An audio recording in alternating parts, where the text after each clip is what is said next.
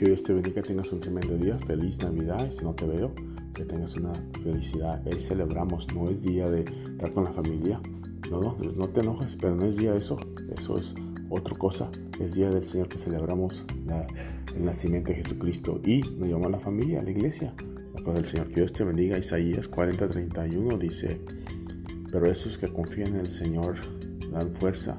Volarán como con águilas, como plumas de águilas, y correrán y no se cansarán, caminarán y no se desmayarán. Amén. Léelo para que lo entiendas. Isaías 40:31. Correr. Mucha gente se cansa, luego se cansa de todo, pero no te canses. En el nombre de Jesús. Amén. Que Dios te bendiga. Vente a la oración, hermano, hermana. Tú sabes quién eres. Vente. No te quedes ahí. Que Dios te bendiga.